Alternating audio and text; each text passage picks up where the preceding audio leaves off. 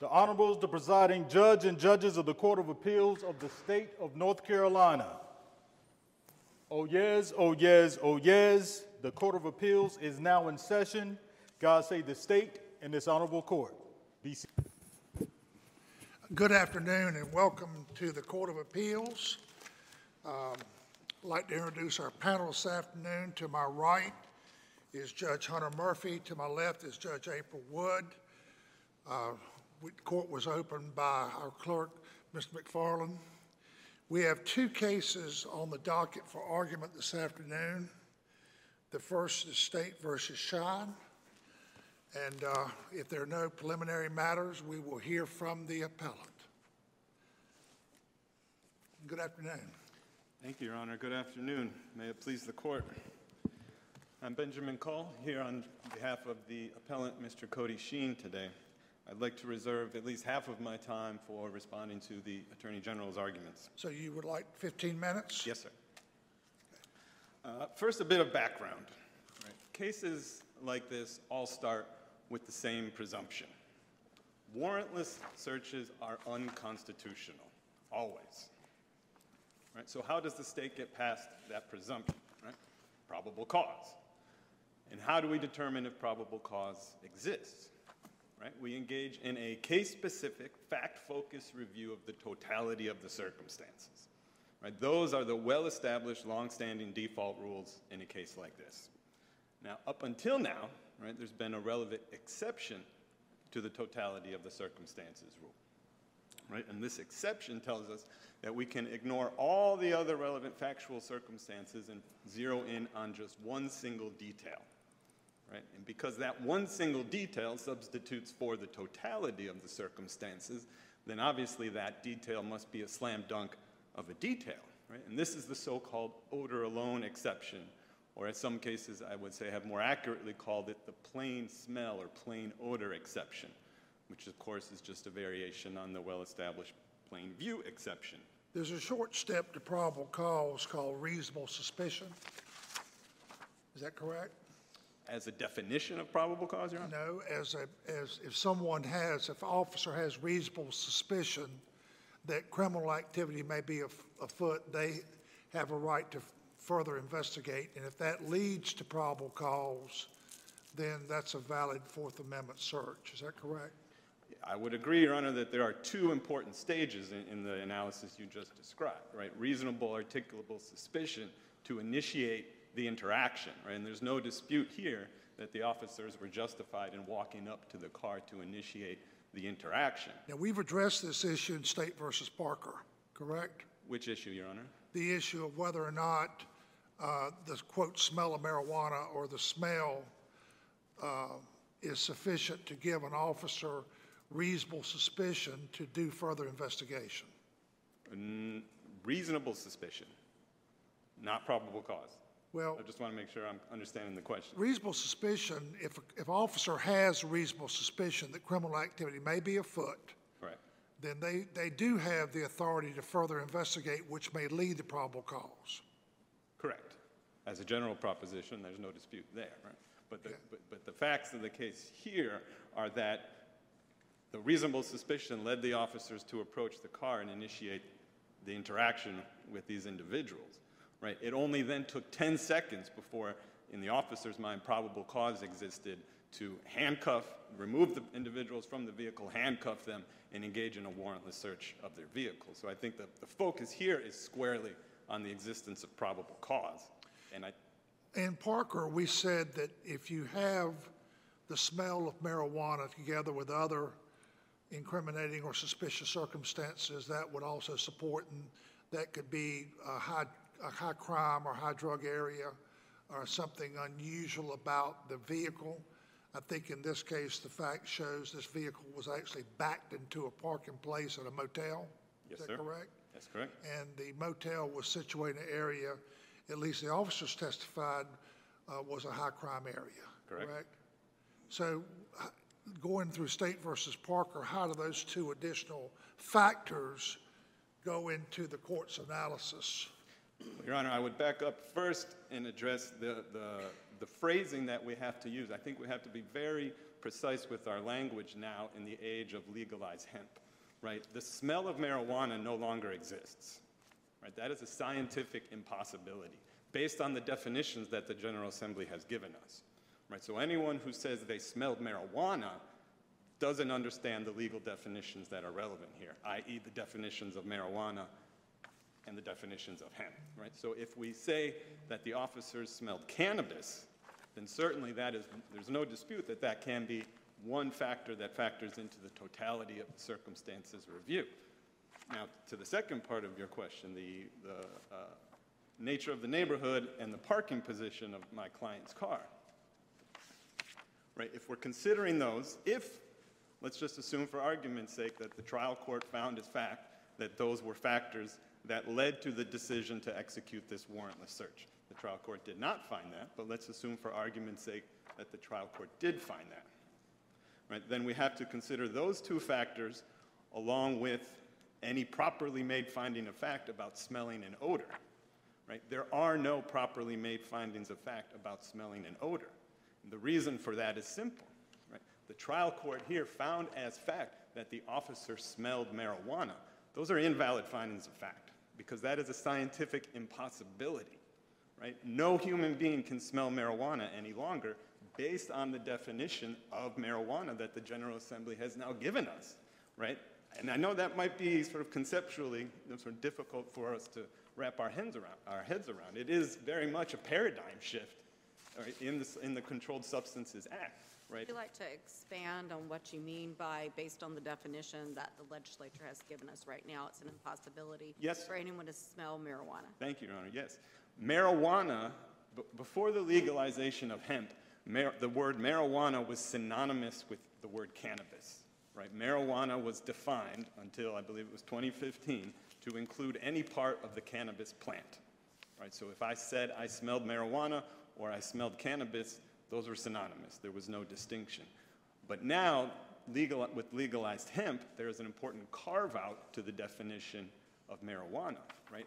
Cannabis that has 0.3% or lower of THC is not marijuana, right? And there's no dispute here. This court has recognized, what the state itself has said in the infamous SBI memo, right? No human being, not even a trained police dog, can distinguish between the smell of marijuana and hemp, which again is why it's very important to emphasize it is scientifically impossible for any human being to, quote, smell marijuana.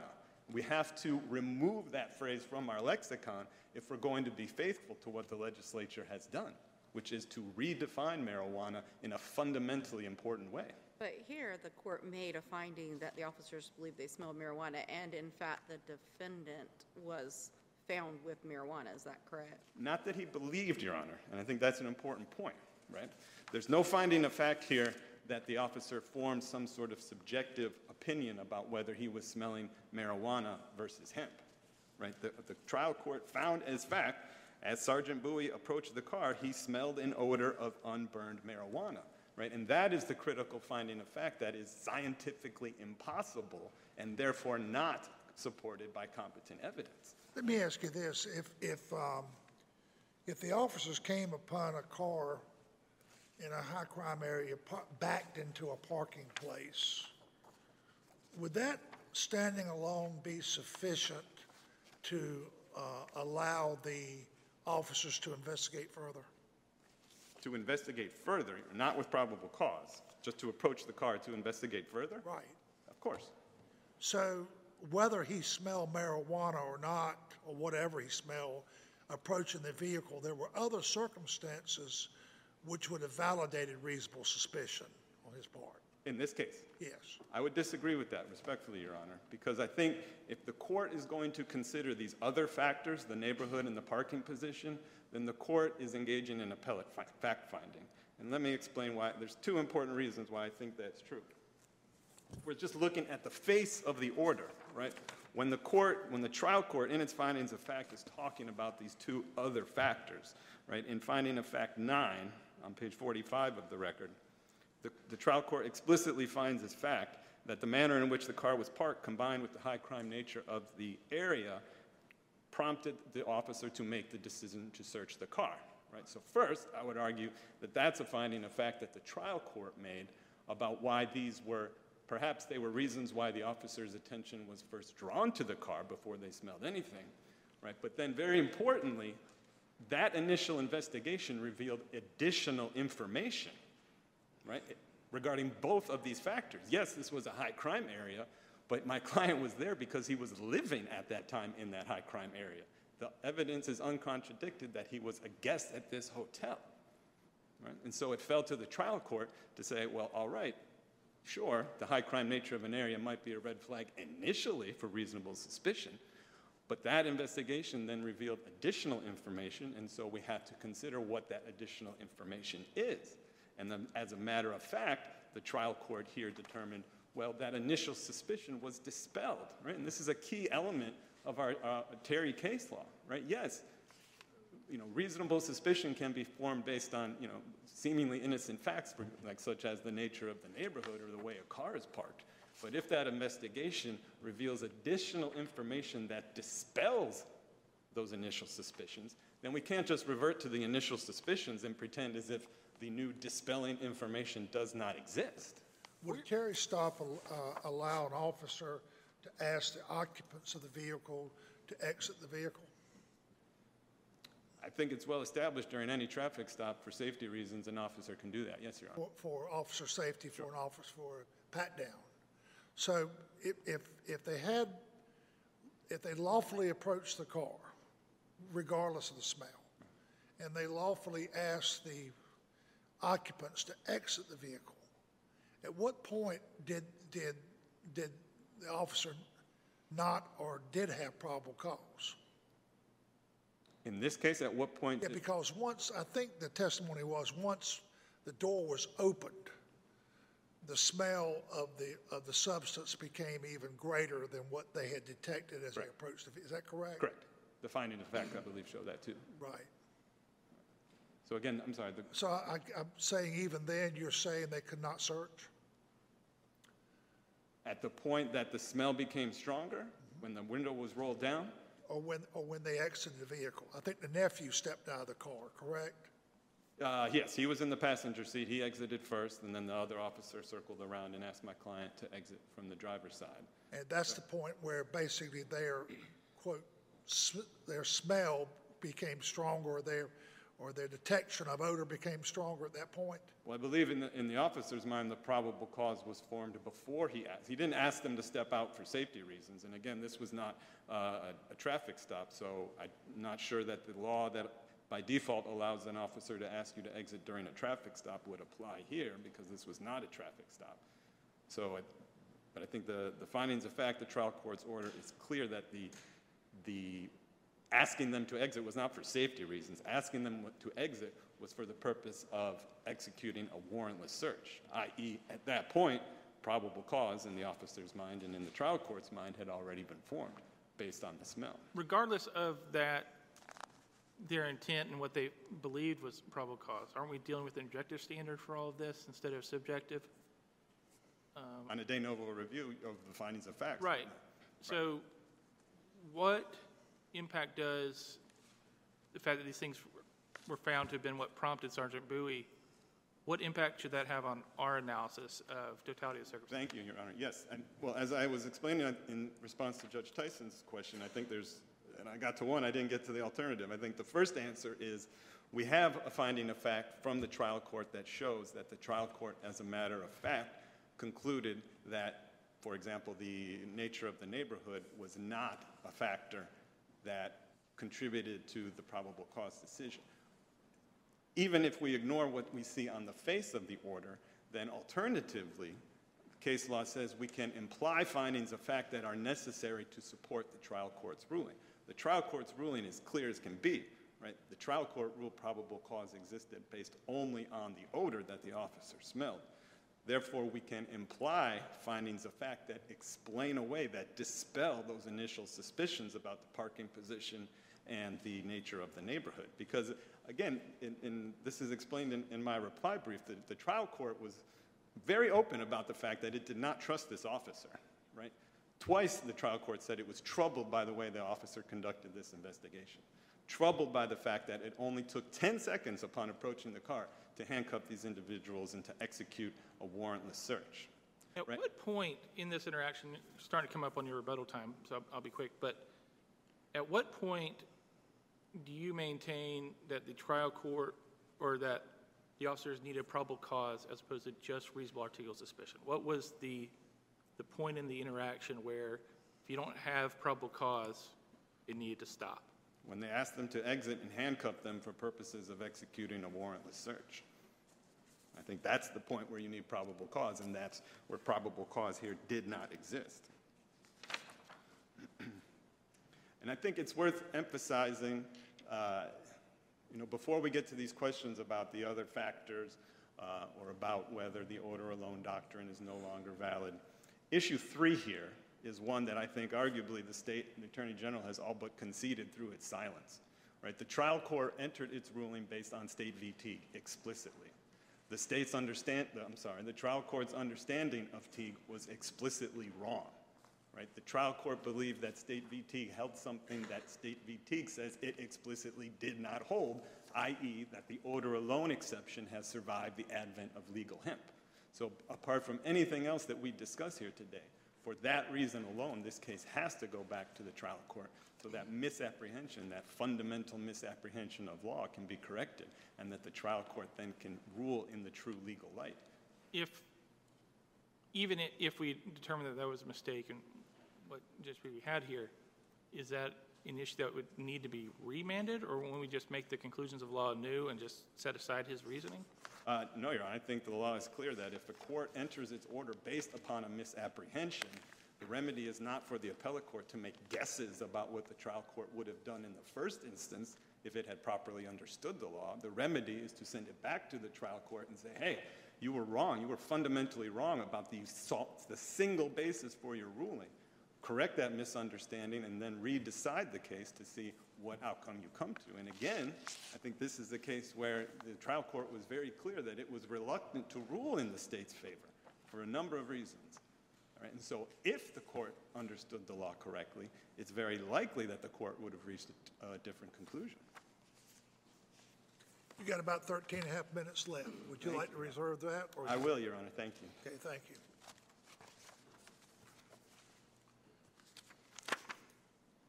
Mr. Dunn, good afternoon. Good afternoon, Your Honor. May it please the court. My name is Zachary Dunn. I'm here on behalf of the state. The trial court correctly denied defendant's motion to suppress by finding that the odor of marijuana is alone sufficient to support probable cause for a warrantless search. And in the alternative, the totality of the circumstances presented in this case supported a warrantless search of the vehicle.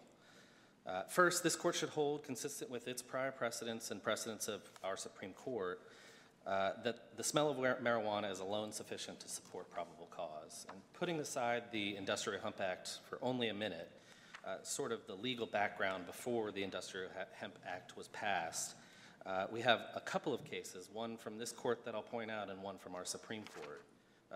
Our Supreme Court case is the Greenwood case, where the Supreme Court held that this court, quote, correctly concluded that the smell of marijuana gave the officer probable cause to search the automobile for the contraband drug. Now, my friend on the other side says that that's a passing reference, but respectfully, we don't see how that could be anything other than a binding holding from our Supreme Court. It's certainly not dicta because it went straight to the issue in that case and straight to the issue in this case. Now, that decision is a 1980 decision. It is, 1981, yes. It says 1980 in your brief. But anyway, Sorry about that.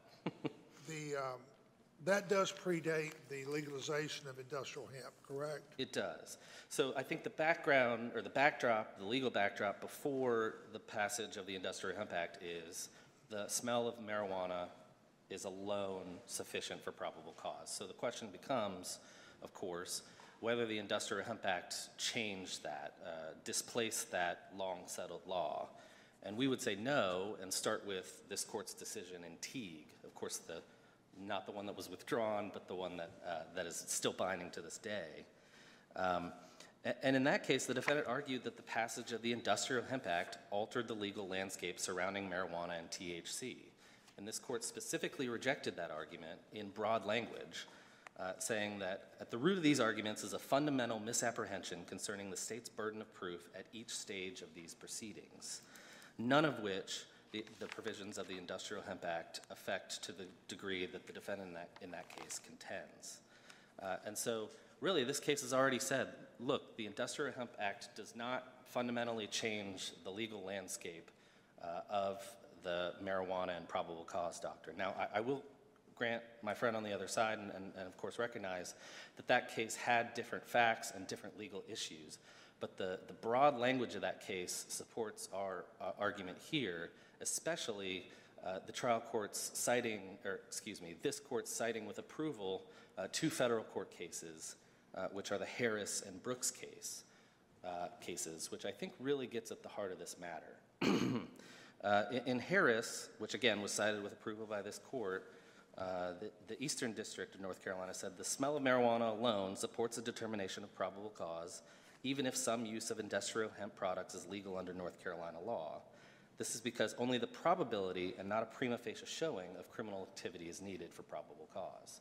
And that's really what we have here. Probable cause is not a high standard. The fact that there may be some legal industrial hemp in North Carolina does not change the analysis, because once the officers smell, I'll use my friend's term, cannabis, whether it's illegal marijuana or legal industrial hemp, the officer at the scene, under that low standard, has a reasonable probability that odor is coming from marijuana. And under the backdrop case law of Greenwood and Mitchell from this court, that's alone sufficient for the officer to conduct that warrantless search because he or she has probable cause. How is that any different, Mr. Dunn, than, we get done here today, I walk out with this glass, completely clear. Looking at it right now, sight, you don't know if this is vodka or water or anything in between. If I go get in my car, and I still have this cup in my hand, is that probable cause that I've got an open container in my vehicle? No, Your Honor. I think that would be a little bit different. Now, if there was smell emanating, we're in an odor case, there was smell of vodka emanating, not that I would say anything about Your Honor, but I think that would be a very different thing. But looking at a clear glass with clear liquid is very different than looking at a green, leafy substance that smells like something that has been illegal in North Carolina for dozens and dozens of years. So we would... Well, isn't the SBI memo basically saying it is the same because there's no way to tell this legal product from an illegal product? So the SBI memo does say that the two substances appear alike and smell alike. However, given the legal backdrop that the smell of odor, the odor of marijuana is alone enough, and given this court's holding, which is binding in Teague, which cited Harris and Brooks, we would say that still the smell of cannabis, whether the cannabis is marijuana or hemp, that gives the officers probable cause to go find out whether it's marijuana or hemp. Is there any other legal product in this entire state that there's an ability to do that for? Standing up here, Your Honor, I can't think of one.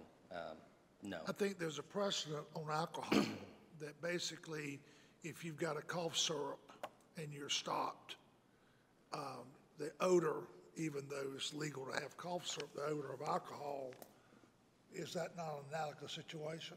I think that might be, Your Honor.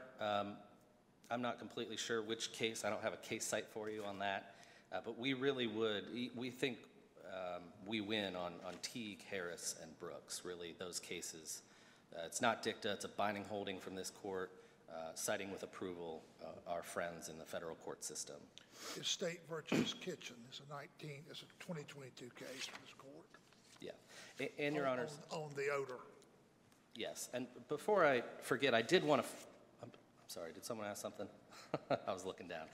Before I forget, I did want to flag one issue for Your Honors. There is a case pending before this court. It was heard in November of 2023 that has this exact same issue, whether the smell of marijuana is enough. It's the In Re JBP case that Your Honor, Judge Wood is on. So depending on which case gets to the finish line first, There might be some new binding precedent, either from this case or from that case, just so your honors are aware of that being out there. So has that case already been argued? It was not argued. It was heard without oral argument in November of last year. So, I did want to touch on argument 3 in the defendant's brief, the so-called misapprehension of law. And it is true, I mean, you can look at the face of the order, that the trial court here did cite the Teague opinion that was later withdrawn. We would say a couple of things about that. First, the new Teague opinion is extremely similar and holds essentially the same thing as the prior withdrawn opinion. And it is well settled in North Carolina that on a motion to suppress, the question for review is whether the ruling of the trial court was correct and not whether the reason given was sound or tenable. That comes from State v. Hester, a 2017 case by Your Honor Judge Tyson, and it's citing Bone, a case from our Supreme Court. And so, as this court held in DeWalt, a correct decision of the lower court will not be disturbed because a wrong or insufficient or superfluous reason is assigned. So what these cases essentially hold is, yes, the trial court did cite to the wrong Teague. I think the new opinion in Teague was out at the time that this order was entered.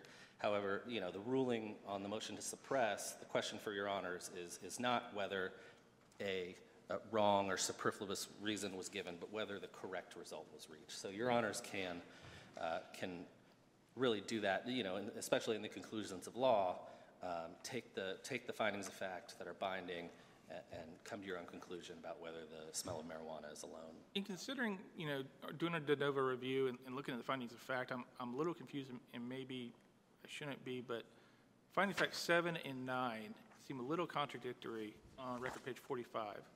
7 says this occurred at 9 o'clock at night, but then in 9, it's being regarded to as a high crime area in the late hour. We're looking at only an hour and 15 minutes after sunset in September. How should we, if we disagree that there's any way to consider that a late hour, how does that come into our totality of the circumstances? I don't think it does. In finding of fact 7, there's the specific time. And I'm sorry, on page 45. 45, it's the last sentence in finding of fact 9. 9, okay. Yeah, the late hour. And I'm just, in finding of fact 7, I have it saying as approximately 9 p.m. Yes. Okay, so. It looks like sunset was 7:45. Right. I understand now. Your Honor, of course, all findings of fact have to be supported by competent evidence. If the panel believes that 9 p.m. is not a late hour, the court could find that that little piece of finding of fact 9 is not supported by competent evidence. And if we found it, a lot of times our cases tend to go hand in hand with high crime areas and the hour. If the hour disappears from our high crime area consideration for totality of circumstances, what impact should that have, if any, from the state's perspective? We would say none, and for this reason. Although, if the court finds it's not bound by the finding of fact that that is a late hour, I think the finding of fact that it was 9 p.m. is still binding on this court. That's what the testimony was. I would agree with that. So we have both, the high crime area, the car being parked in an unusual way, and whether or not it's a late hour, 9 p.m., which is darkness. So I think we still have all three of those elements in the totality of the circumstances test, which I would like to turn to now, so thank you. This court could do what the Teague court did, which is determine that it need not address whether the odor of marijuana is sufficient, and simply hold that the totality of the circumstances, so the odor of marijuana or cannabis, plus the other circumstances in the case are sufficient for probable cause. And like I was talking with Judge Murphy about, what we have is, of course, known high crime area. We have the vehicle backed into a parking lot. We have Detective Bowie's detection that the odor of marijuana emanating from the vehicle. And we also have the defendant sweating profusely. Now that's on transcript page 44. So our argument, our alternative argument, if Your Honors find that the odor of marijuana is no longer alone sufficient for probable cause, is that the totality of the circumstances here, all the things I just described and we've been talking about today, give rise to probable cause for the search of the vehicle, which ended up finding, of course, marijuana and a handgun and all sorts of other things. And the handgun that was recovered, I think the record shows the defendant is a convicted felon, correct? That's correct, Your Honor. And the That's my handgun understanding. that was recovered was also a stolen handgun. I believe that that is correct as well, Your Honor. Unless there are any further questions, I'll just conclude. Give me 1 second, Mr. Dunn. Let me just double check real quick. Absolutely, Your Honor.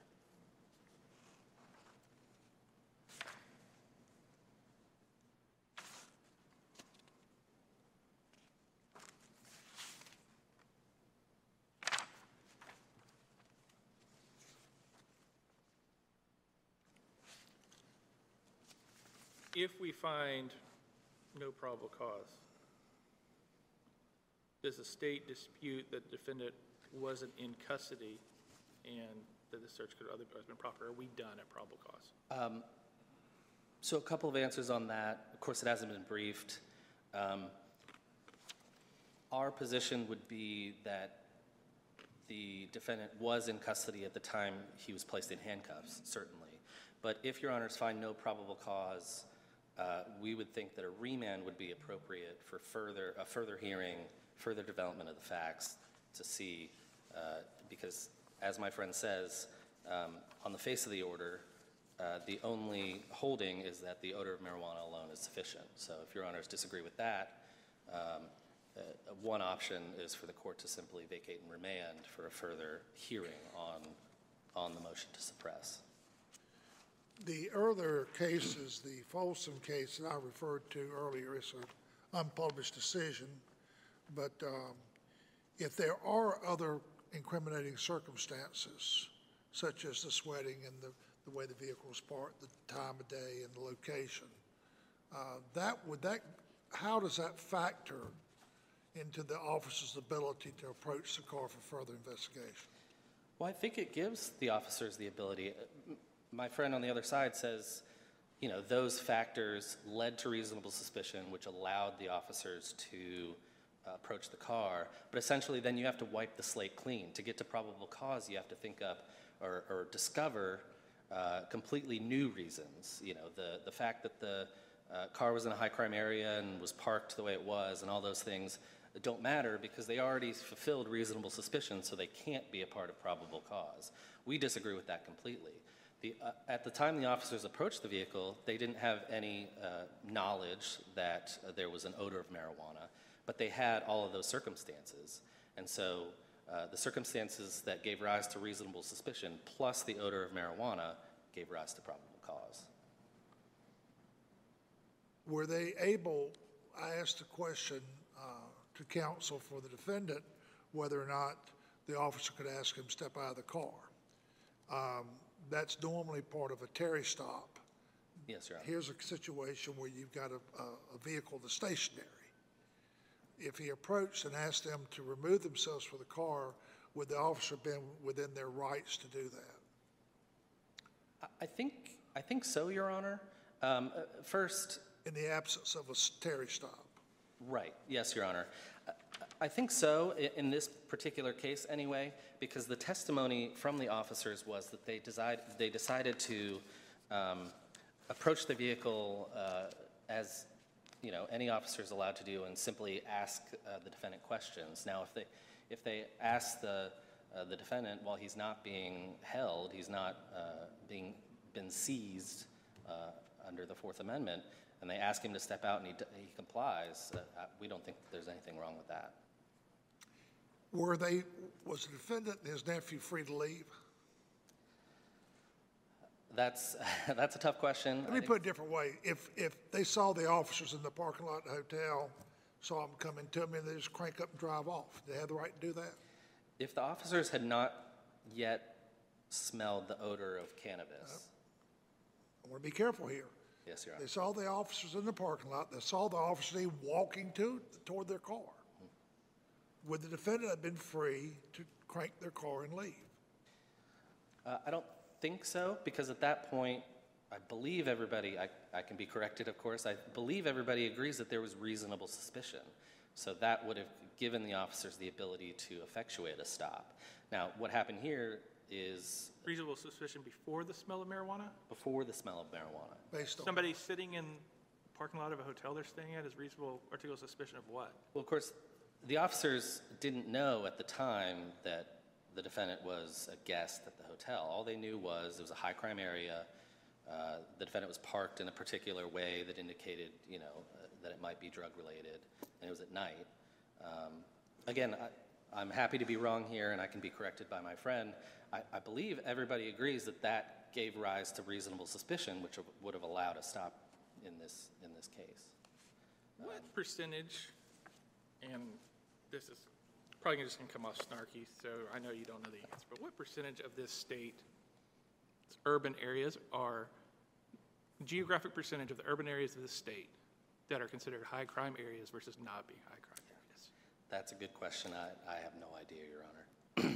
How do we ever make a determination of what is and what isn't a high crime area when the record doesn't say, this is how much crime happens here? It's just an officer, high crime area, high crime area. We see it in every case. I saw it in every case in Waynesville. I mean, what are we doing here with high crime area? I think we have to rely on the officers on the ground, their testimony. They're sworn officers, and at the time they're giving this testimony, they're, of course, sworn into court. We have to use their training and expertise and their testimony to determine whether it was a high crime area. I know it is a little bit of a squishy standard. I agree. We've seen it in multiple cases, if not, a majority of at least the Fourth Amendment cases. But when it does come up in a case, I think we just have to rely on the testimony of the officers. So is that a testimony that is not subject to any appellate review? Well, it's subject to a Granted, the defendant's- trial court could say, I don't believe this was a high crime area. Trial court can make that credibility determination. Right. But is that statement of high crime area beyond appellate review? And to back up, If it's found as finding of fact. I think so, yeah. The court has to look to whether this court has to look to whether there was competent evidence. We would say that is the officer's testimony? an wrong? officer's testimony saying Would that that it was be a high crime sufficient? area. We think so. And of course, that officer's testimony is subject to cross-examination. A defendant's counsel could say, how do you know it's a high crime area? What tells you that it's a high crime area? Here's some statistics that I have that show that there's only 2 crimes in the last year. And then that would give rise, maybe, perhaps, to the trial court not accepting that officer's testimony on that point, at least. Thank you. Thank you. That's it? Thank you, All right, sir. thank you. We'll just urge your honors to affirm. Thank you. Thank you.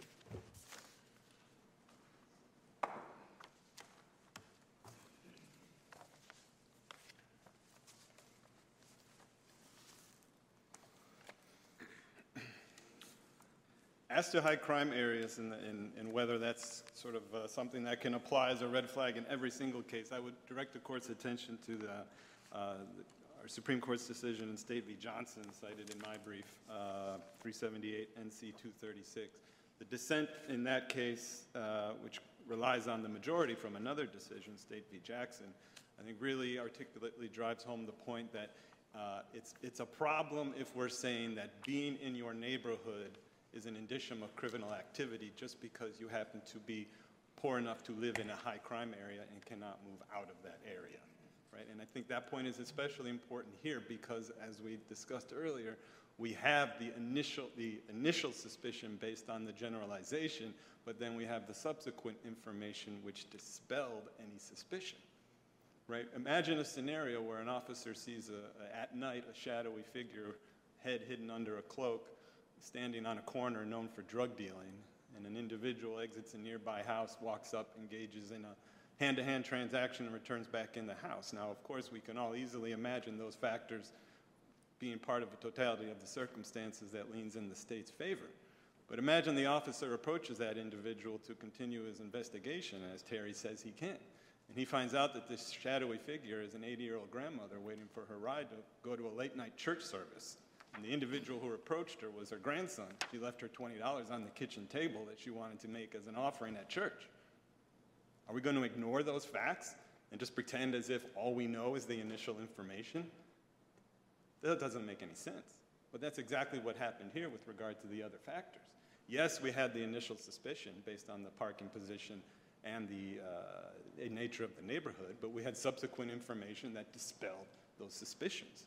And so if this court is going to ignore the information dispelling those suspicions, the trial court's reliance on that additional information, then this court respectfully would be engaging in unlawful appellate fact-finding. Now, as to Teague, the state says, the Attorney General is arguing that we win on Teague and the federal trial court cases discussed within Teague. I mean, we can have an academic discussion on what is or is not binding precedent, but I think the important point to emphasize in Teague is that the panel there explicitly told us that they were not answering the big question here of whether the odor alone exception must end. And therefore, if we're relying on Teague at all, it is not binding precedent for the important question here. In our cases since then have recognized that it's still a remaining question, correct? Absolutely, absolutely. But to the extent that Teague does discuss the big question, and to the extent that it does rely on these federal court cases, again, non-binding, non-precedential trial court decisions, I think it's important to emphasize just how nonsensical, with all due respect, those cases are, right? Take a look, if you would, please, first at the Harris decision.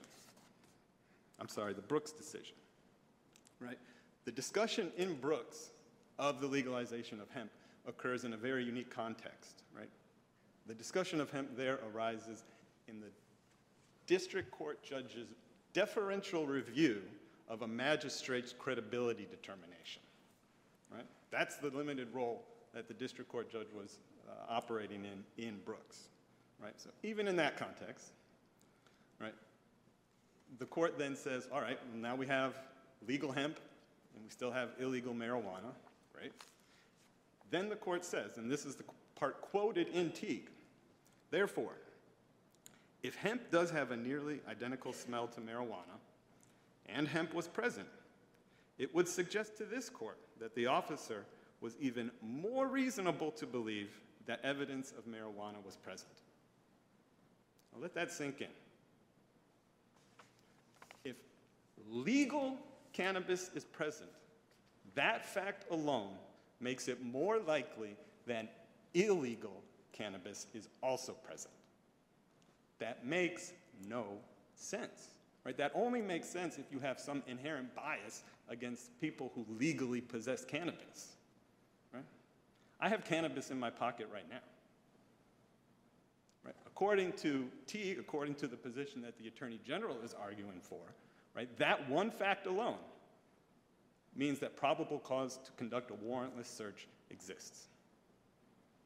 Right? That is not the world the General Assembly has decided that we live in. Right? The General Assembly has created a new world. And again, it's a paradigm shift, and it might be difficult for us to wrap our heads around. But a paradigm shift has occurred here. Right? I can legally possess cannabis. Right? I have just as much a right to smoke a Marlboro as I do a hemp cigarette. Right? If I'm driving down the street smoking a Marlboro and I get pulled over for speeding, right, am I going to be worried about the fact that I'm smoking a Marlboro? Well, no, that's not going to make my predicament any worse. But if I'm driving down the street and I'm legally smoking a hemp cigarette, well then yeah, I'm going to be scared. Because I'm going to think, well, I know the law. I know the law that the Attorney General thinks should continue. That smell alone means I'm putting my constitutional rights in danger. Right? So what might I do? Right? I'm going to be afraid of the police intervention into my life, interfering with my privacy rights. Right? So I'm going to be nervous. My hands might start shaking. Right? I might start sweating profusely. My heart might start pounding so much that it's perceptible. I might spray air freshener to cover up the smell.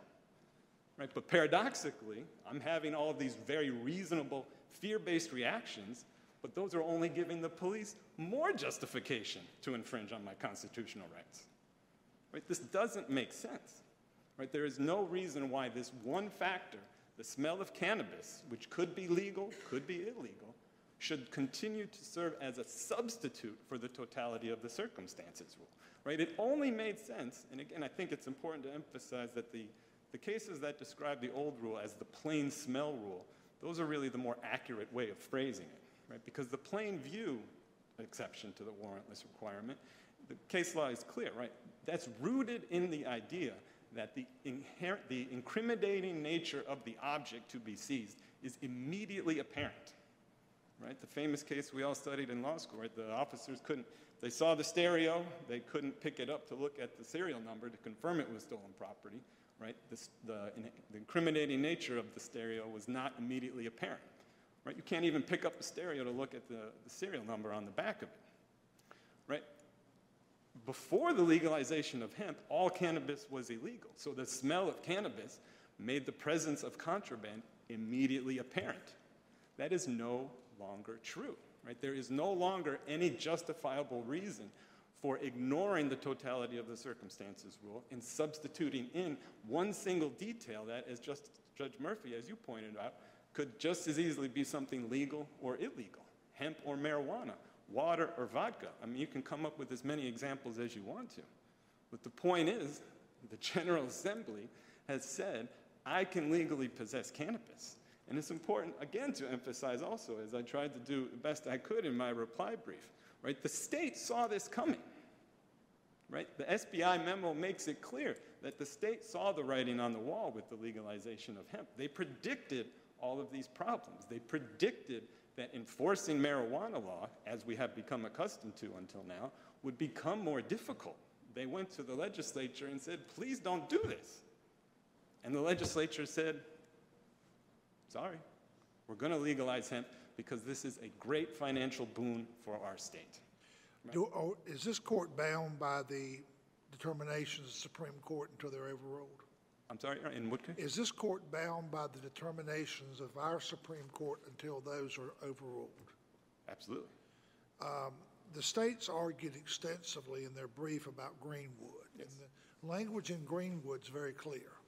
And I agree that it does predate the passage of the statute, but if this change is going to come, and we're bound by the determination as it stands, where is this court's ability to disregard the express ruling of our Supreme Court?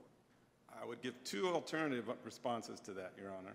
First is that the North Carolina Supreme Court's decision in Greenwood is not binding precedent on this question. And again, perhaps this is more of an academic discussion about what is and is not a binding holding of a case. But the definition of which I'm aware is that if you can remove language from a decision and the outcome is unaffected, then the language that you can remove is dicta, non-binding, right? The issue that the Supreme Court was considering in Greenwood had nothing to do with this odor alone question, right? There were multiple issues in that case. State lost. Well, I might have it backwards, but whichever state appealed up to the Supreme Court raised certain issues, but not this issue. And so the Supreme Court on it, so this issue was not briefed, was not argued before the Supreme Court. The Supreme Court, for whatever reason, just chose to mention in passing that it thought what the Court of Appeals had done was proper, but that was not necessary for just addressing the issues that were actually raised before the Supreme Court. And are we bound by this court's prior determinations as well? If the facts are the same, but I think what we have to recognize here is that the facts have changed. The facts on the ground have changed. The rationale for the rule has changed.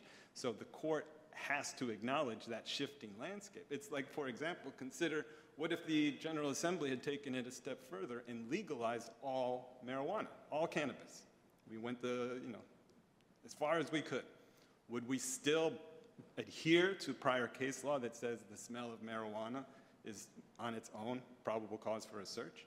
Well, of course not, because we have to recognize the changing landscape. Marijuana itself still is illegal in North Carolina, of course, right?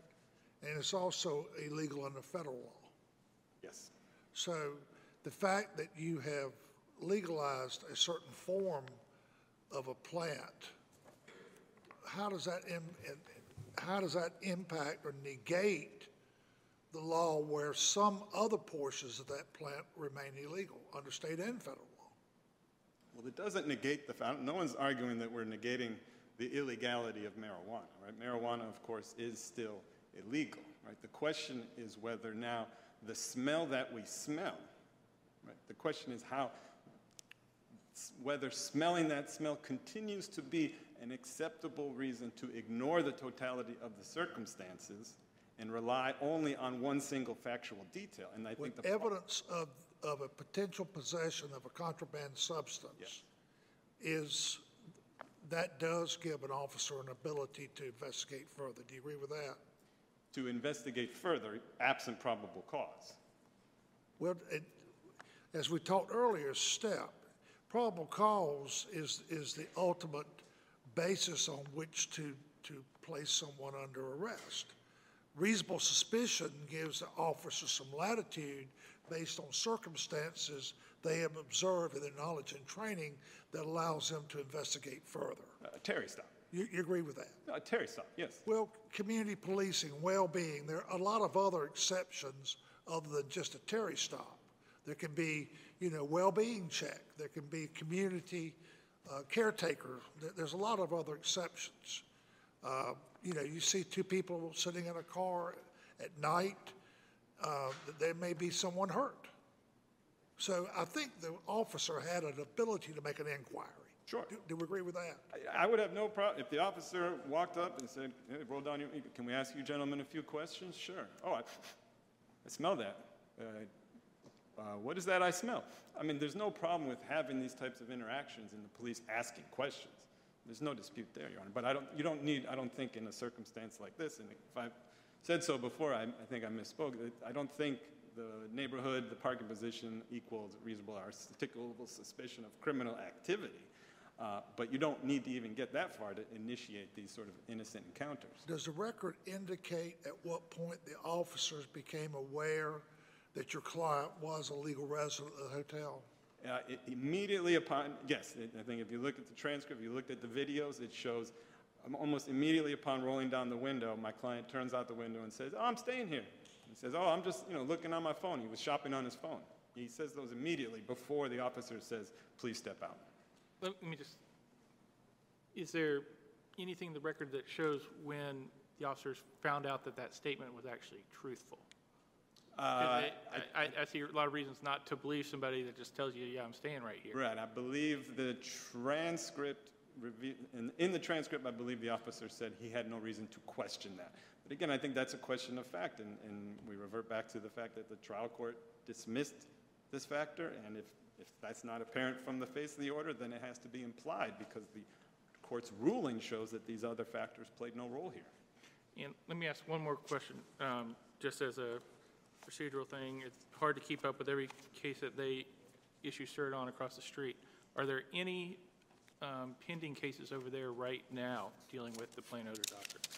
Or The Supreme Court, I don't believe so. Supreme Court. I have the Dobson case. I think Your Honor is on that panel, one that appellate counsel here represented. But at the Supreme Court, I am not aware of any. Not aware of any that they've issued cert in yet at this point. Not that I know of. All right. Thank you. Thank you. What would you have us do? I would have you, please, Your Honor, reverse the trial court's ruling, vacate the judgment, and remand this back for further proceedings. Thank you. Thank you. Okay, we appreciate the good arguments. The case is submitted.